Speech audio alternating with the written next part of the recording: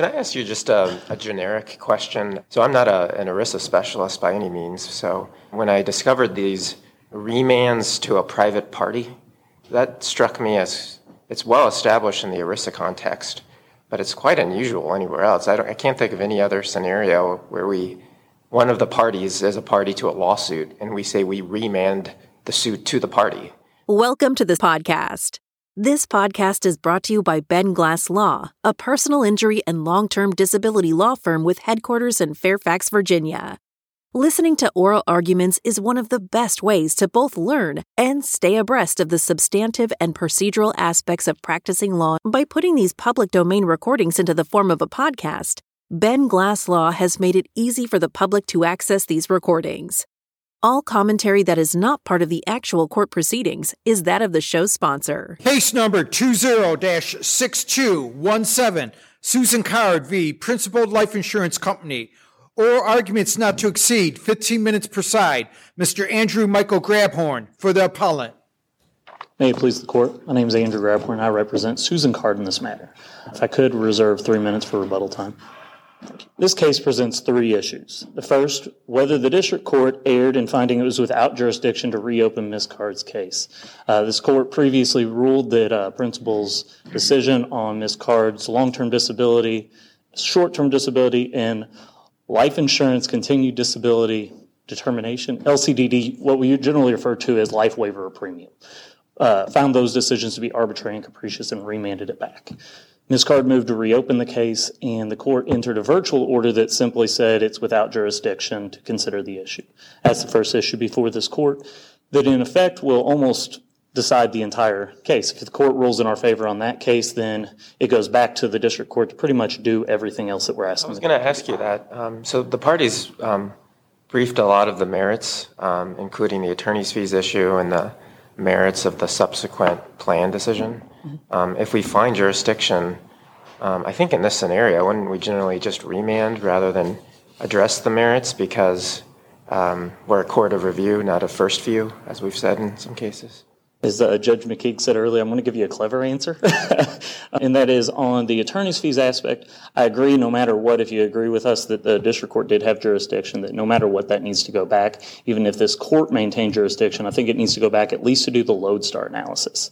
The First Circuit in the Gross case we cited said that's a very fact-intensive issue that the Court of Appeals really doesn't have time nor the resources to really deal with right now.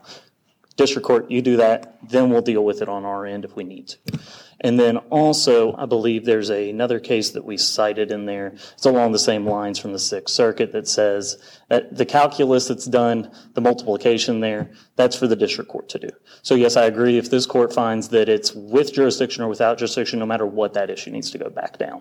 Because the McKay case from this court found that once a plaintiff in these ERISA cases is determined to at least get a remand, that is some degree of success on the merits, comes from the Hart case, Supreme Court case. As to the LTD and LCDD claims themselves, it's a split one. Yes, we're fine if the court remands back down. But on the other hand, if the court were already here, the issues have been briefed multiple times already. Under Moon, the court's going to do a de novo review of everything anyways. I think it'd be well. But there would be nothing else that would go in the record on that in the district court? No, and these are... It would just be what the committee does, the second decision or whatever.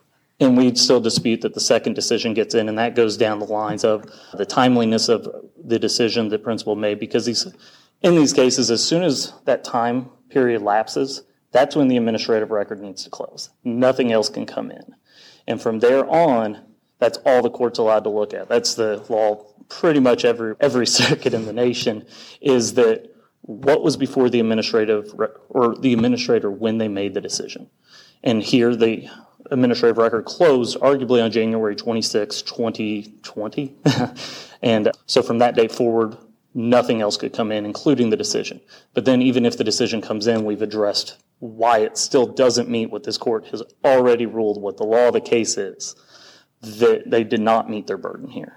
So getting back to jurisdiction, though, you said the first issue was the district court's jurisdiction. I wonder if the first issue is our own jurisdiction. Why does the virtual order, which is in some respects quite unusual, why does that qualify as a final decision on the merits for purposes of our appellate jurisdiction statute? I believe that also goes into one of the arguments that principal made here, and this is one of the weirder procedural ones that I've ever seen, because I'm with you, I'm not used to seeing these virtual orders, especially on a jurisdictional issue. But this court in Bowers held that as soon as a case is remanded to the plan administrator, then whatever happens with that decision, whether it be a deemed denial, which we argued happened here, whether the plan administrator actually makes the decision, then either party is free to ask the district court to reopen the case. There's no need to refile any brand new lawsuit. Rather, you can file a motion in that case again and ask, please reopen the case. There's other issues that we need to address, so on and so forth. So that's getting down to our position is that, yes, the district court had jurisdiction to consider that, but if it didn't, then the only other court that could have jurisdiction is this court. And if this court were to find it didn't have jurisdiction, then it almost leaves Ms. Card with, what do I do? You have filed a new case, I suppose? That's not how these cases work, according to Bowers. We would not be following the Sixth Circuit precedent in Bowers if we filed a brand new lawsuit. The procedure, and it actually happened relatively in short order in another case that we have that's actually before the Sixth Circuit right now. Case name is Bussetter v. Standard Insurance Company. Exact same thing there, except it didn't come up here. It was a district court decision, remanded back down. They were late in making a decision. Filed a motion to reopen. Judge said, you're correct. We reopen and move forward, and went through briefing and everything else, and now it's back up here. Can I ask you just a generic question? So I'm not an ERISA specialist by any means. So when I discovered these remands to a private party, that struck me as it's well established in the ERISA context, but it's quite unusual anywhere else. I can't think of any other scenario where one of the parties is a party to a lawsuit, and we say we remand the suit to the party. That's quite strange. Is that just well accepted now in the ERISA bar? Or the Supreme Court has never adopted it, but the courts of appeals all seem to have adopted it. And I may be getting my cases confused here, but I believe Judge Thapar wrote a dissent around talking about the same thing recently about these judicially created remands or administrative procedures that we throw everything into. But no, you're spot on. In these cases, the administrator is supposed to do something within the claim regulations, following the applicable law, following the applicable evidence. That didn't happen here. That's why it's always our position that in that case, you need to put the plaintiff back where they would have been up through the date of that order, where they're found to be arbitrary and capricious. Because otherwise, now we are almost in 2022, and we're talking about a case from she's been disabled since December of 2013. And that's all these remands do, is they delay everything. But to answer your question simply, yes, it's one of those things. How does it affect ERISA plaintiffs? Do ERISA plaintiffs, do they like these procedures from your perspective, or do they think that is it just a waste of time? Or they would win. Wouldn't the plaintiff win if the defendant did? Normally, if the defendant did something wrong or breached a contract, the plaintiff would just prevail. Agreed. If you commit, I can see the idea that if there's a procedural violation by the plan, then maybe the district court should just get rid of arbitrary and capricious, and as a de novo matter, determine whether the plaintiff is entitled to benefits rather than giving the plan a second chance at doing so. This podcast is brought to you by Ben Glass Law, a national leader in long-term disability insurance claims. We help doctors, lawyers, entrepreneurs, CEOs, and other C-suite executives get paid for their long-term disability benefits. Visit us at benglasslaw.com or give us a call at 703-591-9829. Case. Agreed with you wholeheartedly, Your Honor. It's one of those things, like you said, it's just become general practice. But no, I agree with you, and I agree with Judge Nalbaldine. Hopefully I pronounced that correctly. Sorry. But no, I agree with both of you. It's a contract. Did you breach the contract? Did you do what you were supposed to do? This court found principal did not do what they were supposed to do. Their decision was arbitrary and capricious. And I know there was a dissent there, but principal even filed a motion for rehearing en banc that was denied. So it's all the law of the case now. Even if we go back to the district court, and I know this is in our briefing too, and the district court rules against us, then we're going to be right back up here, and we're going to be saying, Moon says this court reviews it de novo. And based on what this court's already said, principal did nothing different here. It goes to exactly what you said. It's just wasted time, essentially. We have now been, because this court's mandate issued in December 12th of 2019, and now we're almost 2 years past that. and we're no closer to getting any sort of relief for Ms. Card, all because of this remand procedure. But to answer your question another way, while it is an accepted practice, too, there is some benefit because she hasn't lost yet. It's one of those, we always tell our clients there's 3 ways the case can go. You can either, the court says, nope, principal was correct, or at least their decision was reasonable. 2, their decision was not reasonable. We think you're entitled to benefits. Or 3, the remand procedure. And under the remand procedure, whether or not you've been in pay status before and whether or not you get to be put back in the position you were but for, that's one of the other issues that come up. Unfortunately, in this case, they denied Ms. Card's short-term disability from the get-go. They denied her long-term disability out of the gate, as well as her LCDD. So that issue never really came up. But that she's still entitled to seek her attorney's fees under the McKay v. Reliance Standard case, which is from this court.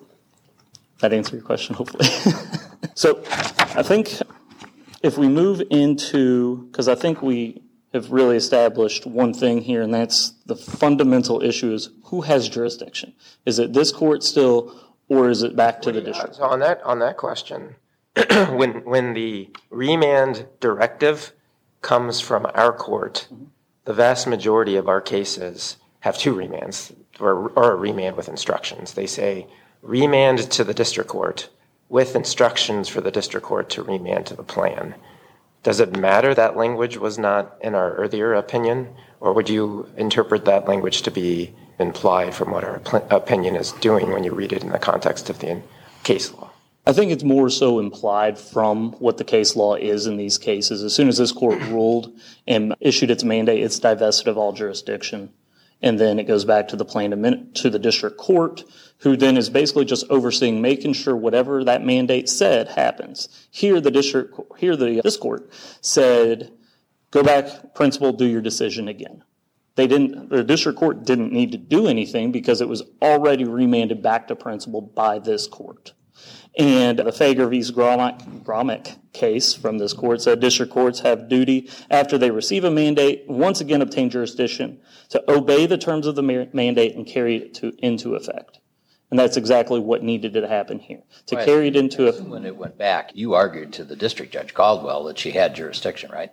We filed a motion for attorney's fees, and then nothing really happened. That was fully briefed while we were waiting. Then we were waiting for principal to make their decision or whatever they were going to do. They went ahead and paid her short-term disability benefits, conceding that she was disabled at least through that period of time, which would be the elimination period for the LTD benefits. And then we filed our motion to reopen and said, here, this is what's happened. Here's all the law. My point is, you were arguing that she had jurisdiction. Yes, Your Honor. To address both the ultimate merits of the long-term disability and the attorney fees. That's correct. And that's what you're still maintaining now. District court had jurisdiction, should have exercised it. That's correct. So why don't we just stop right there and remand it back to do what we all think, arguably, the district judge should have done? And we would be fine with that, Your Honor. So do we need to really address all this other stuff? If you rule in our favor on that issue and reverse and instruct Judge Caldwell to go ahead and actually make a decision on these issues, both on the LTD and LCDD, or say that she had jurisdiction to consider the LTD and LCDD as well as their attorney's fees, then I agree with you, yes. But your brief goes into a lot of detail about, arguably says we should just award your client benefits here without sending it back. Was that just your backstop argument, basically? I do see I'm out of time. If y'all don't mind, I'll answer your question shortly. But to answer your question, the reason we went into that second pronged approach is going back to what Judge Murphy was insinuating was, look how much time this remand has really caused us. Eventually, this case is going to be up on this court on de novo review anyways. Here's all the facts. It's within your authority if you would like to go ahead and consider it. Are you really pressing that argument, or is that only in case we don't send it back? That was only in case this court found that it had jurisdiction rather than the district court maintained jurisdiction. All right, thank you. Counsel? Good morning, Your Honors. Good morning, opposing counsel. May it please the court. Edna Kirsting with Wilson Elser for principal, the appellee in this case. We agree with counsel for Ms. Card that this case poses a very interesting and somewhat unique procedural posture. I frankly have never seen a case that quite ended up like this in front of... Are you opposing us remanding it back? No, not really. We were surprised about the order of the district court. We should remand it back. Aren't we done? I think the only issue that we feel we should put on the record is that the timeliness that Ms. Card's counsel is hung up on is based on the notion that as soon as the Sixth Circuit said this case goes back to principal's time to make a decision started running. Usually the procedural posture is... Is that an argument for us now, or would it be for Judge Caldwell? If we were to remand the case, you could tell Judge Caldwell that their main argument about timing doesn't work for whatever reason you're going to give. Yes, as long as we all agree it's not waived and it was put on the record, we certainly will assert that argument. Did you file an opposition to the motion to reopen? Yes, we most So it was fully... Didn't you actually say that the district court didn't have jurisdiction? So you're switching positions now, aren't you? No, we never argued jurisdiction in the district court. Okay. It was never an issue because, frankly, nobody ever thought that the district court could believe that the mandate wasn't directed at the district court. Granted, the language is not in the mandate. I agree. And most usually when the Sixth Circuit remands, or any other circuit court for that matter, it remands to the district court for a remand to the claims administrator. That didn't happen in this case. The language of the decision, awkwardly, maybe, if I may say so, remanded it directly to the claims administrator, which is certainly what Judge Caldwell picked up on and decided to base her ruling on. Well, on this timeliness question, doesn't it really come down to the question of whether we think we would benefit from the district judge analyzing it in the first place, and then we would review her decision? Absolutely. And I do believe very firmly in the premise that the district court should review issues first before the appellate court gets involved, meaning anything that wasn't raised down below and wasn't decided, wasn't reached, should not be discussed before the appellate court, which largely ends my argument. If there's really nothing else to discuss pertaining to the merits, I do not need to belabor the point. I do not need to address them. I can only say we were surprised about the ruling. Perfect. Fair enough. Thank you, counsel. We appreciate it. Thank you. Any rebuttal? Okay, I appreciate that too. The case will be submitted. The proceeding has been a production of Ben Glass Law, a Fairfax, Virginia-based personal injury and long-term disability law firm. For a free evaluation of your claim, visit us at benglasslaw.com or call us at 703-591-9829.